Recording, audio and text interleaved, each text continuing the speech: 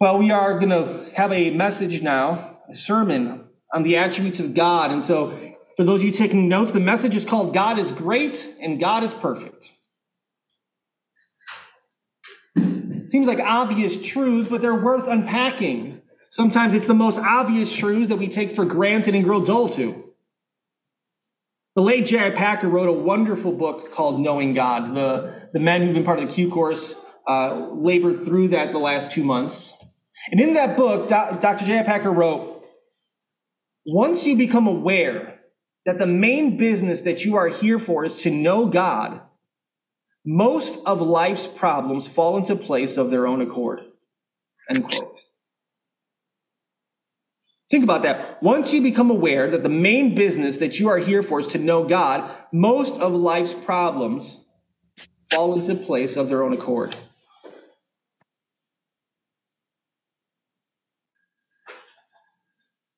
And so this morning, what we're going to see is what we just said, the greatness and perfection of God. And as we grow in our understanding of that, that will bring in a calmness and assurance and a peace to our lives when rightly understood and rightly meditated on.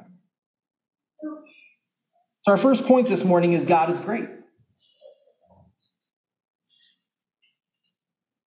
Before looking at all the passages that we're going to look at, we need to kind of understand what we even mean by this word greatness. In the Old Testament, especially in the Psalms, we read about God is great, the greatness of God, ascribe greatness to him. And so the word in the Hebrew is this interesting word called gadol, and as it relates to persons, it carries the sense of a person who is remarkable in degree, a person of immense importance, of high status.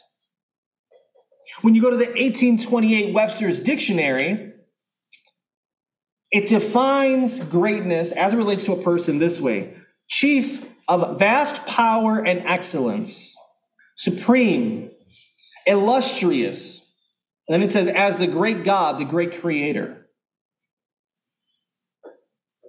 Put together those two definitions, and what we begin to see is that when we say God is great, what we're really saying is that God alone is great because God alone is of the highest importance, value, power, authority, goodness, and beauty. Think about that. God and God alone is of the highest importance, highest value, highest power, highest authority, highest goodness, and highest beauty. So there is a real sense, and when we talk about God being great, his greatness is something that is not shared. We throw that word around all the time, the word great. There's a lot of debate. Who's the greatest, Jordan or Kobe or LeBron? Which year of the Bulls was the greatest? That movie was really great. Have a great day.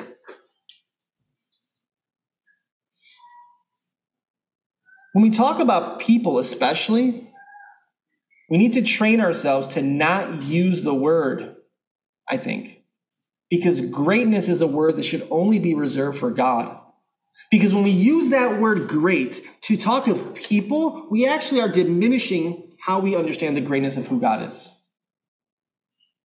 Because God and God alone is great. So let's look at, give me more detailed notes today. We're going to look at a couple subpoints under God is great. Subpoint number 1, creation proclaims the greatness of God. Psalm 8, verse 1 and verse 3. Psalm 8, verse 1 and verse 3. O Lord, our Lord, how majestic is your name in all the earth. You have set your glory above the heavens. Then verse 3. When I look at your heavens, the work of your fingers, the moon and the stars which you have set in place.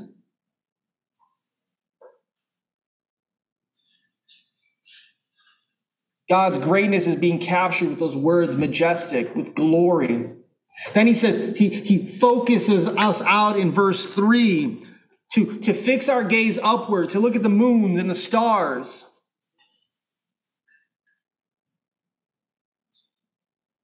Almost to remind us, he's bigger than all of that.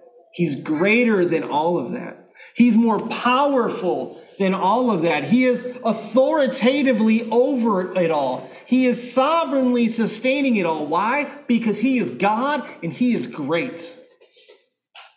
When we see that greatness in creation, it is glorious and it is majestic. I feel bad for people who can lay on their lawn on a clear night, look up at the stars, feel that kind of immensity of it all. Think, what a beautiful accident. That's a sad way to live. No, God is great. Psalm 19,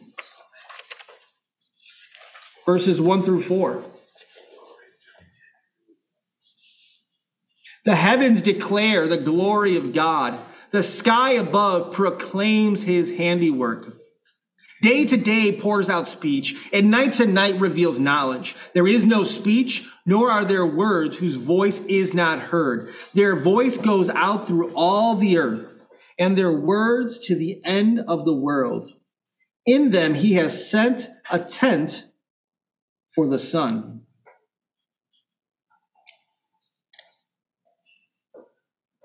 You may not think about it, but the heavens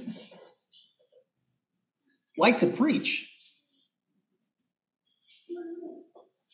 Look at that. The heavens declare the glory of God. When you look up in the daytime and see that blue sky and the clouds and the sun shining, or in that overcast day and the clouds filled with rain, or the lightning cracking across the sky, or you look into a telescope and you see stars and planets or a shooting star, that's the heavens preaching.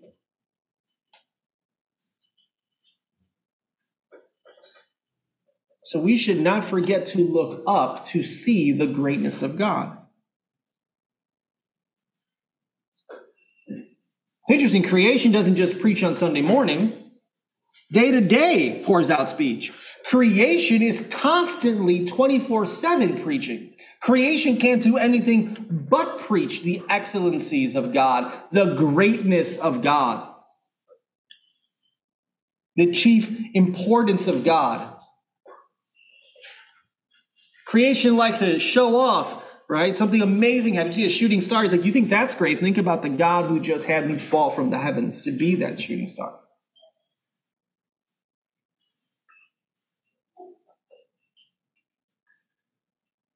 Romans chapter 1. It's an interesting chapter. Paul really brings an indictment against man and his sin. And in the midst of Paul talking about this, in Romans chapter 1, verse 20, we read, "For his," speaking of God, "invisible attributes, namely his eternal power and divine nature, have been clearly perceived ever since the creation of the world in the things that have been made, so they are without excuse." Paul lets us know from the very beginning, when God made everything, he publicly has made himself known, his greatness known. Nobody's going to be able to stand before God in the day of judgment and be like, I didn't realize God was that big of a deal. I didn't realize he was that great. No. You are surrounded by his greatness. Nobody can claim ignorance to the greatness of God.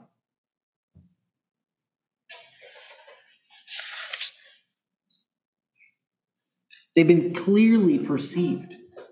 Paul says clearly. Let me ask you, church, do I, when we go, especially now, right, weather's nice, do you ever just stop and look out and not just think that's a beautiful day, but wow, God is great?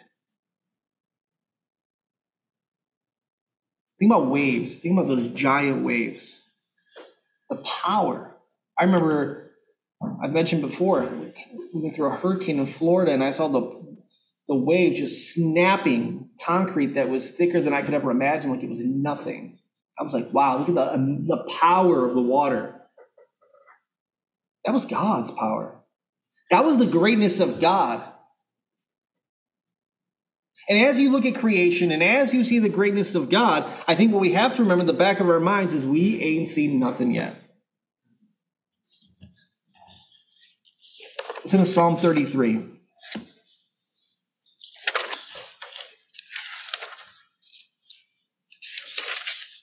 Psalm 33, verses 6 through 8. By the word of the Lord, the heavens were made, and by the breath of his mouth, all their host. He gathers the waters of the sea as a heap, and he puts the deeps in storehouses. Let all the earth fear the Lord. Let all the inhabitants of the world stand in awe of him.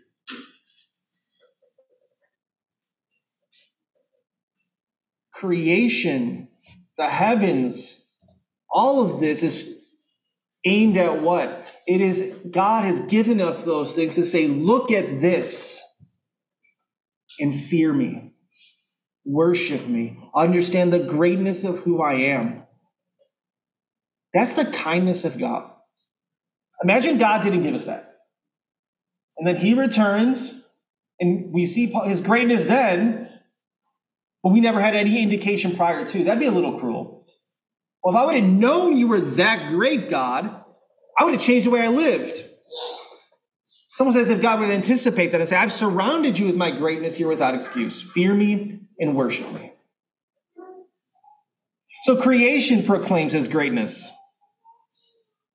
But the Bible, it proclaims his greatness as well. That's our second subpoint. The Bible proclaims God's greatness.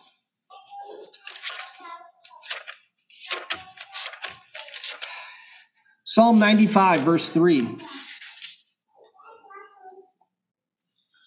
For the Lord is a great God and a great King above all the gods. Again, it's interesting the way God has given us his word. He could have just said, the Lord is God. That should have been enough, but he goes a step. The Lord is a great God. He's unlike anything you can imagine, anything you conceive. His greatness defies human comprehension. He is the great God.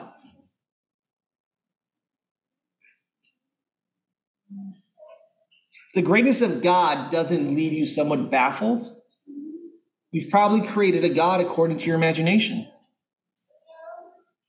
What does it mean that God is so great that he could scoop up the waters in his hands? There's more universes than we know, and yet God stands over and above all of them and created them and sustained them. If that doesn't begin to bend your brain as to how great God is, you're brain dead. I don't know how else to say it. Like, that's amazing. Daniel chapter 9, verse 4.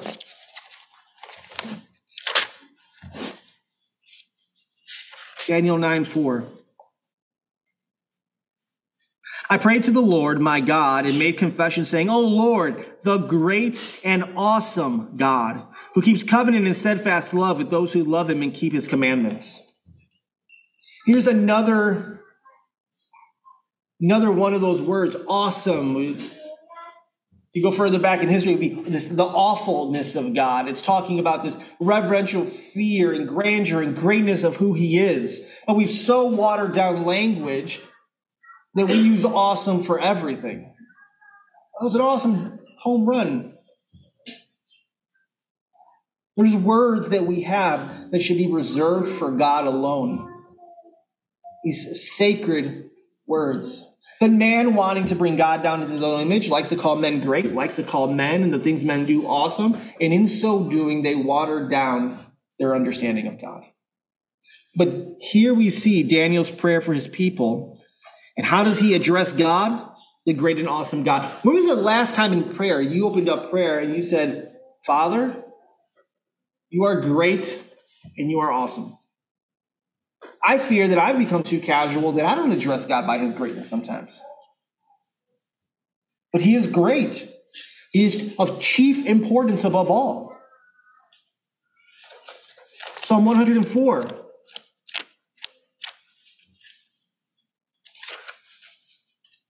Verse 1. Bless the Lord, O my soul. O Lord my God, you are very great. You are clothed with splendor and majesty, covering yourself with light as with a garment, stretching out the heavens like a tent. Interesting here. God is wrapped in splendor. God is wrapped in majesty. That's not his Monday morning attire. That is what God wears every minute of every day. God is glorious. He is full of splendor. Why? Because he is great. God can no more take off his garments of greatness than a human can take off their skin.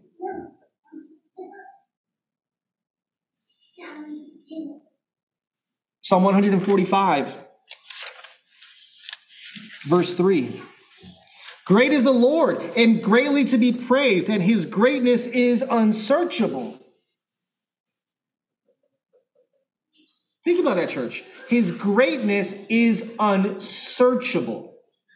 No matter how hard we try, you and I will never be able to fully measure, fully comprehend, fully describe the utter greatness of God. We have a better chance of discovering and exploring every universe in existence than being able to fully grasp the greatness of God. But that's what makes it so exciting. You are in a lifelong and then eternal long adventure. You go deeper and deeper and wider into the greatness of who God is. I was having a conversation just the other day on Wednesday night with Ron. We were talking about the human cell. And how science still doesn't even understand why a cell actually comes to life. We know a lot about the cell, but why doesn't a cell actually just begin living? We can't understand that, and we think we're going to wrap our minds around the greatness of God. And how great is God that he can just give life to a cell, let alone a world full of people and creations. Psalm 86, verse 10. For you are great and do wondrous things. You alone are God. The works of God, we are told, are wonderful, wondrous, because they proclaim his greatness. Just yesterday, I was doing yard work and spraying some weed killer, and I saw this colony of ants. Structured, disciplined, organized, on a mission. I was blown away by ants. God made those ants. God created them that they know what to do. If I'm so blown away by ants, how much more should I be of the greatness of who God is? And that's just ants. Think about all the other wondrous things God has done. Psalm 95:3. For the Lord is a great God, a great king above all the gods. We looked at that one earlier, but I want to go back to that because when we talk about God being great, think about this. He says here, a great king above all gods. There are no great kings in this world. They think they're so amazing. They think they're so great. They're all historically going to die. Caesar thought he was great. Yes, most college students today, who's Caesar? They think it's a salad. They don't know who he is. Men who fancy themselves to be great kings, great rulers, great authorities quickly find out to the dust they shall return. But God is great and stands above all, and he will always stand above all because he is the eternal God. It would do well for all those people who fancy themselves so great to take a look at their Creator and submit under his greatness. First Chronicles 29:11.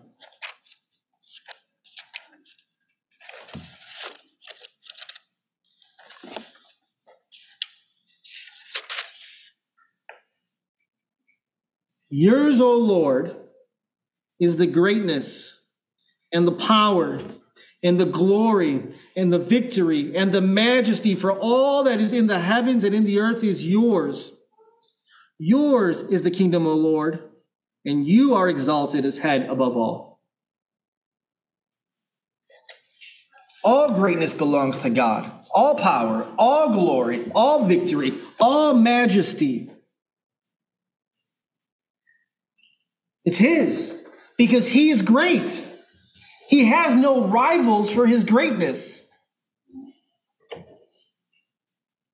We get so caught up in worshiping God for the gift of salvation, and we should. We should never stop praising and worshiping God for saving us. But he's more than a savior. He's a king. He's a creator. And so we should worship him for the greatness of salvation, but we should worship him for the greatness of his kingship, of his rule, of his power, of his majesty. Paul Washer once said, quote, "There are no great men or women of God in the scriptures or in church history. There are only weak, sinful, and faithless men and women of a great and merciful God." End quote. Church, again, when it comes to greatness, he has no rivals. He has no peers. And so we are to marvel at his greatness. We are to have humility and recognize how small and frail we are compared to the greatness of God. And it's only when we begin to have that humility and understand who we really are before this greatness of God that we can really begin to appreciate how a great God has chosen to bestow his love upon us through faith in his Son. Here's 4 passages of application on how we should respond to the greatness of God. The first comes from Deuteronomy chapter 32. Deuteronomy chapter 32, verse 3. "For I will proclaim the name of the Lord, ascribe greatness to our God." How do you live in light of the greatness of God? First and foremost, you ascribe it to him and to him alone. Quit giving greatness to anything that's not God. Appreciate things. See them as good, but give greatness to God and God alone.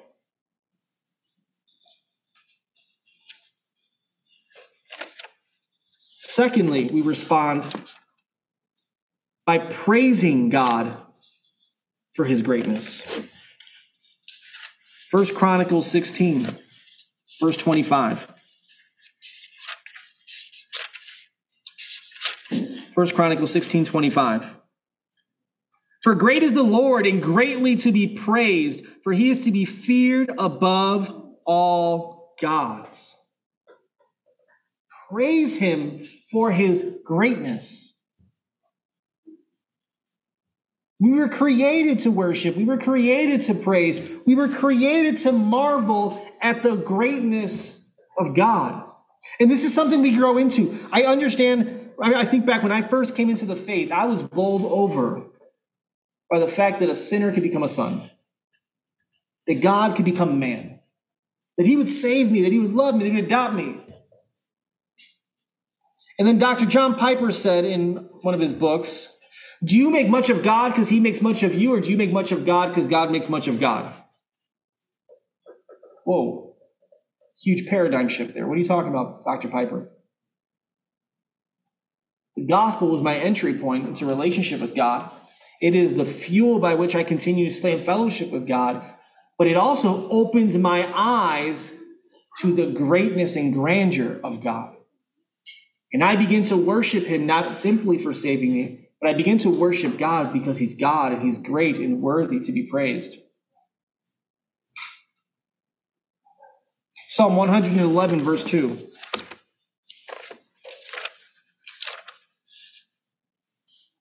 Great are the works of the Lord, studied by all who delight in them. You respond to the greatness of God by delighting in it and studying it. Become a student of God's greatness. Don't simply study the Bible to live a more Christian life. Man, I really wish there was less anxiety in my life. I'm going to do a study on anxiety. I'm not saying that's bad. But so often we come to the Word of God simply as if it's the cure-all for whatever we're feeling. Chiefly give yourself to the study of the Word of God so that you can bow before the greatness of God, which goes back to our quote all the way at the beginning by Dr. J.I. Packer. Once you become aware that the main business of your life, the main business that you're here for is to know God, most of life's problems fall into place of their own accord. Maybe you'd have less anxiety if you focus more on God's greatness. Take your eye off your circumstances, put your eyes on your God. Read the Bible to chiefly know God. Read the Bible to love God because he is great and worthy to be praised. Psalm 138, verse 5. We're not a very vocal church, but if Ron belts out an amen here, I'll forgive him for it. Here it goes. And they shall sing of the ways of the Lord, for great is the glory of the Lord. We should be singing of his greatness. This is the problem with so much contemporary worship music. You're singing about yourself. He loves me. He died for me. I'm not saying that's a practice, but sing robust songs that are singing about who God is and his greatness. Sing loudly, sing joyfully, sing often. I love that when we've gone to the D'Souza's house for dinner, we know we're not leaving the house until we sing at least a couple hymns. Why? Because as great as that night was, the night's incomplete if we don't end it by focusing on God. Why? Because he's great. So I hope we sing a little louder this morning when we close out.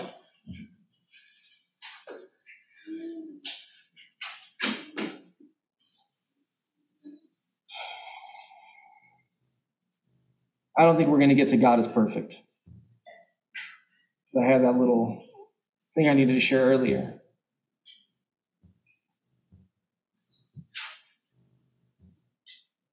Let me close with this.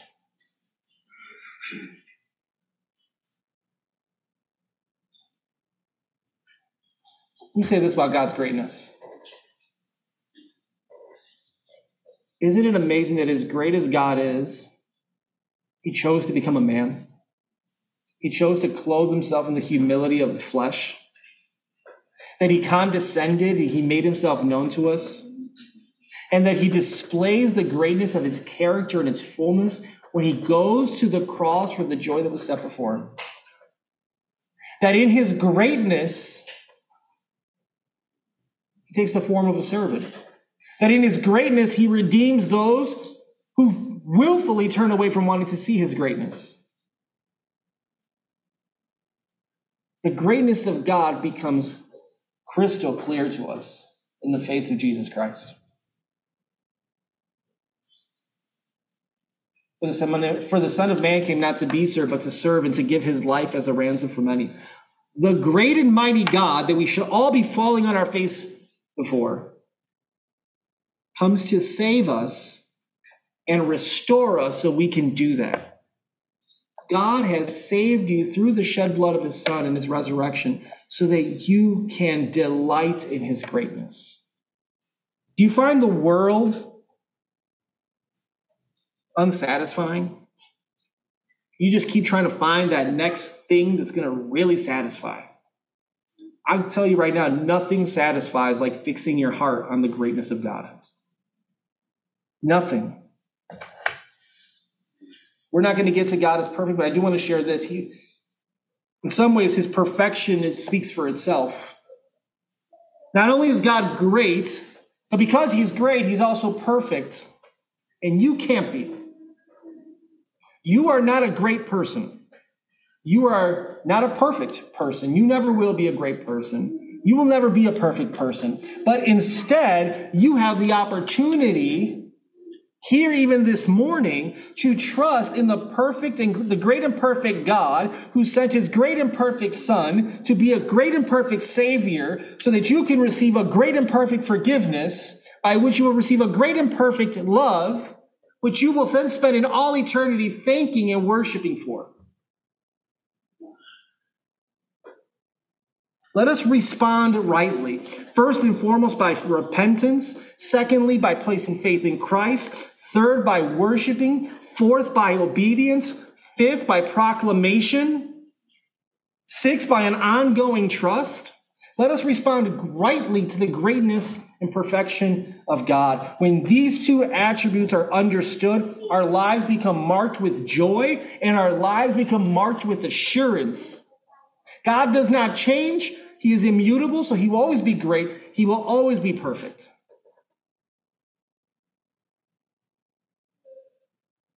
And if he perfect, in his perfection, he perfectly saved you. In his perfection, he perfectly will sanctify you. In his perfection, he will perfectly glorify you. And as he perfectly does those things, his greatness takes center stage.